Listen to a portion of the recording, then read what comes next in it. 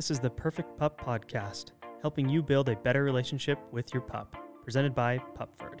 Hello, pup parents, and welcome to today's episode of the Perfect Pup Podcast. My name is Devin. Too often as pup parents, our dogs do things that we don't want them to do. And in the heat of the moment, we try and fix the behavior. We try and think we're going to train this out right now as it's happening. And as you've probably started to find out for yourself, and I've learned with my dogs, trying to train in the heat of the moment rarely works. It's just not a recipe for success. So in this episode, we're going to talk about some other strategies and things you can do to be more proactive and help better train your dog. So let's get right into it. In high school, I played soccer. I loved my coach. He was a great influence on me. And looking back, he really understood this concept of being proactive. I remember as a high school kid thinking like most high school kids, that I knew everything. And we would run this drill and we would run it over and over and over again. It would get to the point where as teammates, as high school kids, we were like, really, coach, we have to keep doing this over and over. Like, we're going to practice pushing the ball out to the wing and crossing it in and attacking the ball. We're going to practice this over and over. And it was so boring and we kind of hated it.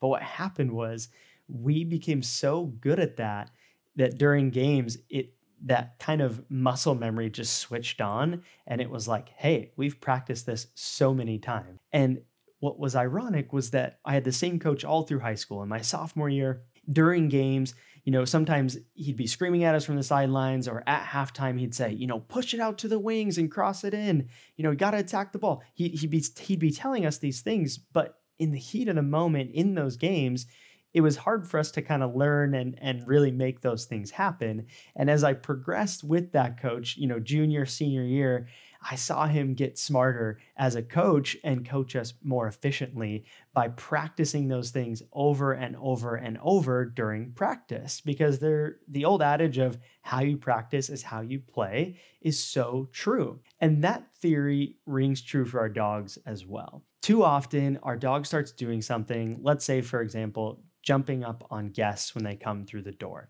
And in that moment, we start kind of panicking internally, and it's, let's try and redirect the dog or call them to us or tell them to get off or whatever it might be.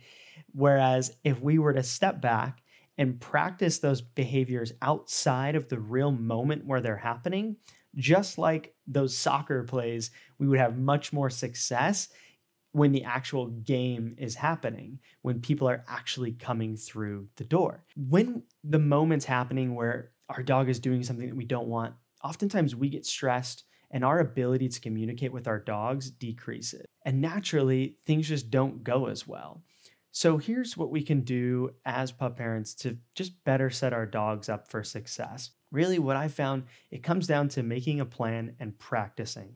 Just like my coach made us practice pushing the ball out to the wing and crossing it in, we have to practice with our dogs in kind of made up scenarios, right? Or not real scenarios, but realistic scenarios. So for example, guests coming to the door and our dogs jumping up on them.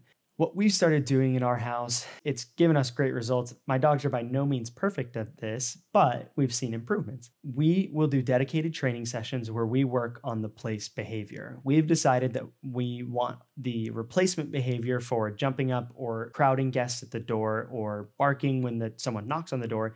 We want the replacement behavior to be to go to their place. So what we've done is we've done place practice. We will do a couple simple ones, get them on their place for a few seconds, release them, call them back, increase the time, start adding in a few distractions, just building up that kind of base layer.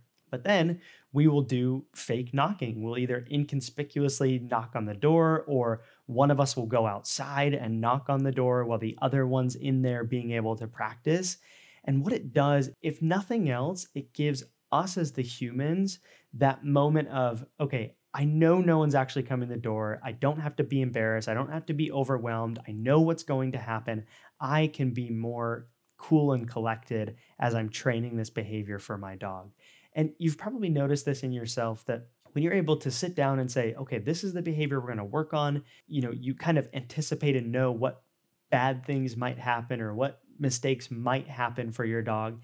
And it allows you to be a little bit more focused and attentive to really teaching what you do want versus focusing so much on the bad. So I hope that you can just think of being proactive with your training and recognizing that in the moment, it's a very challenging time to be trying to teach your dog. So, as much as you can, practice before the actual game, right? Practice before those potentially triggering situations are happening for your dog. And I can guarantee you that is you will have more success with your dog's behavior if you can approach it from a situation where you are in a little bit more control of the variables and environment, and you can better set your dog up for success. Because so much of what we do is giving our dogs the ability to succeed and then reinforcing those behaviors as they happen. So I know this was a bit of a kind of not metaphorical, but a more of a abstract look at how we're training our dogs. I hope this gets you thinking on how you can look at those challenging behaviors that your dog has and find ways to create a plan and practice before its actual game day. If you found this episode helpful, please forward it to another pup parent and leave a review on Apple Podcasts if you haven't already. It's extremely helpful for this podcast getting more exposure. But other than that, we will catch you on the next episode.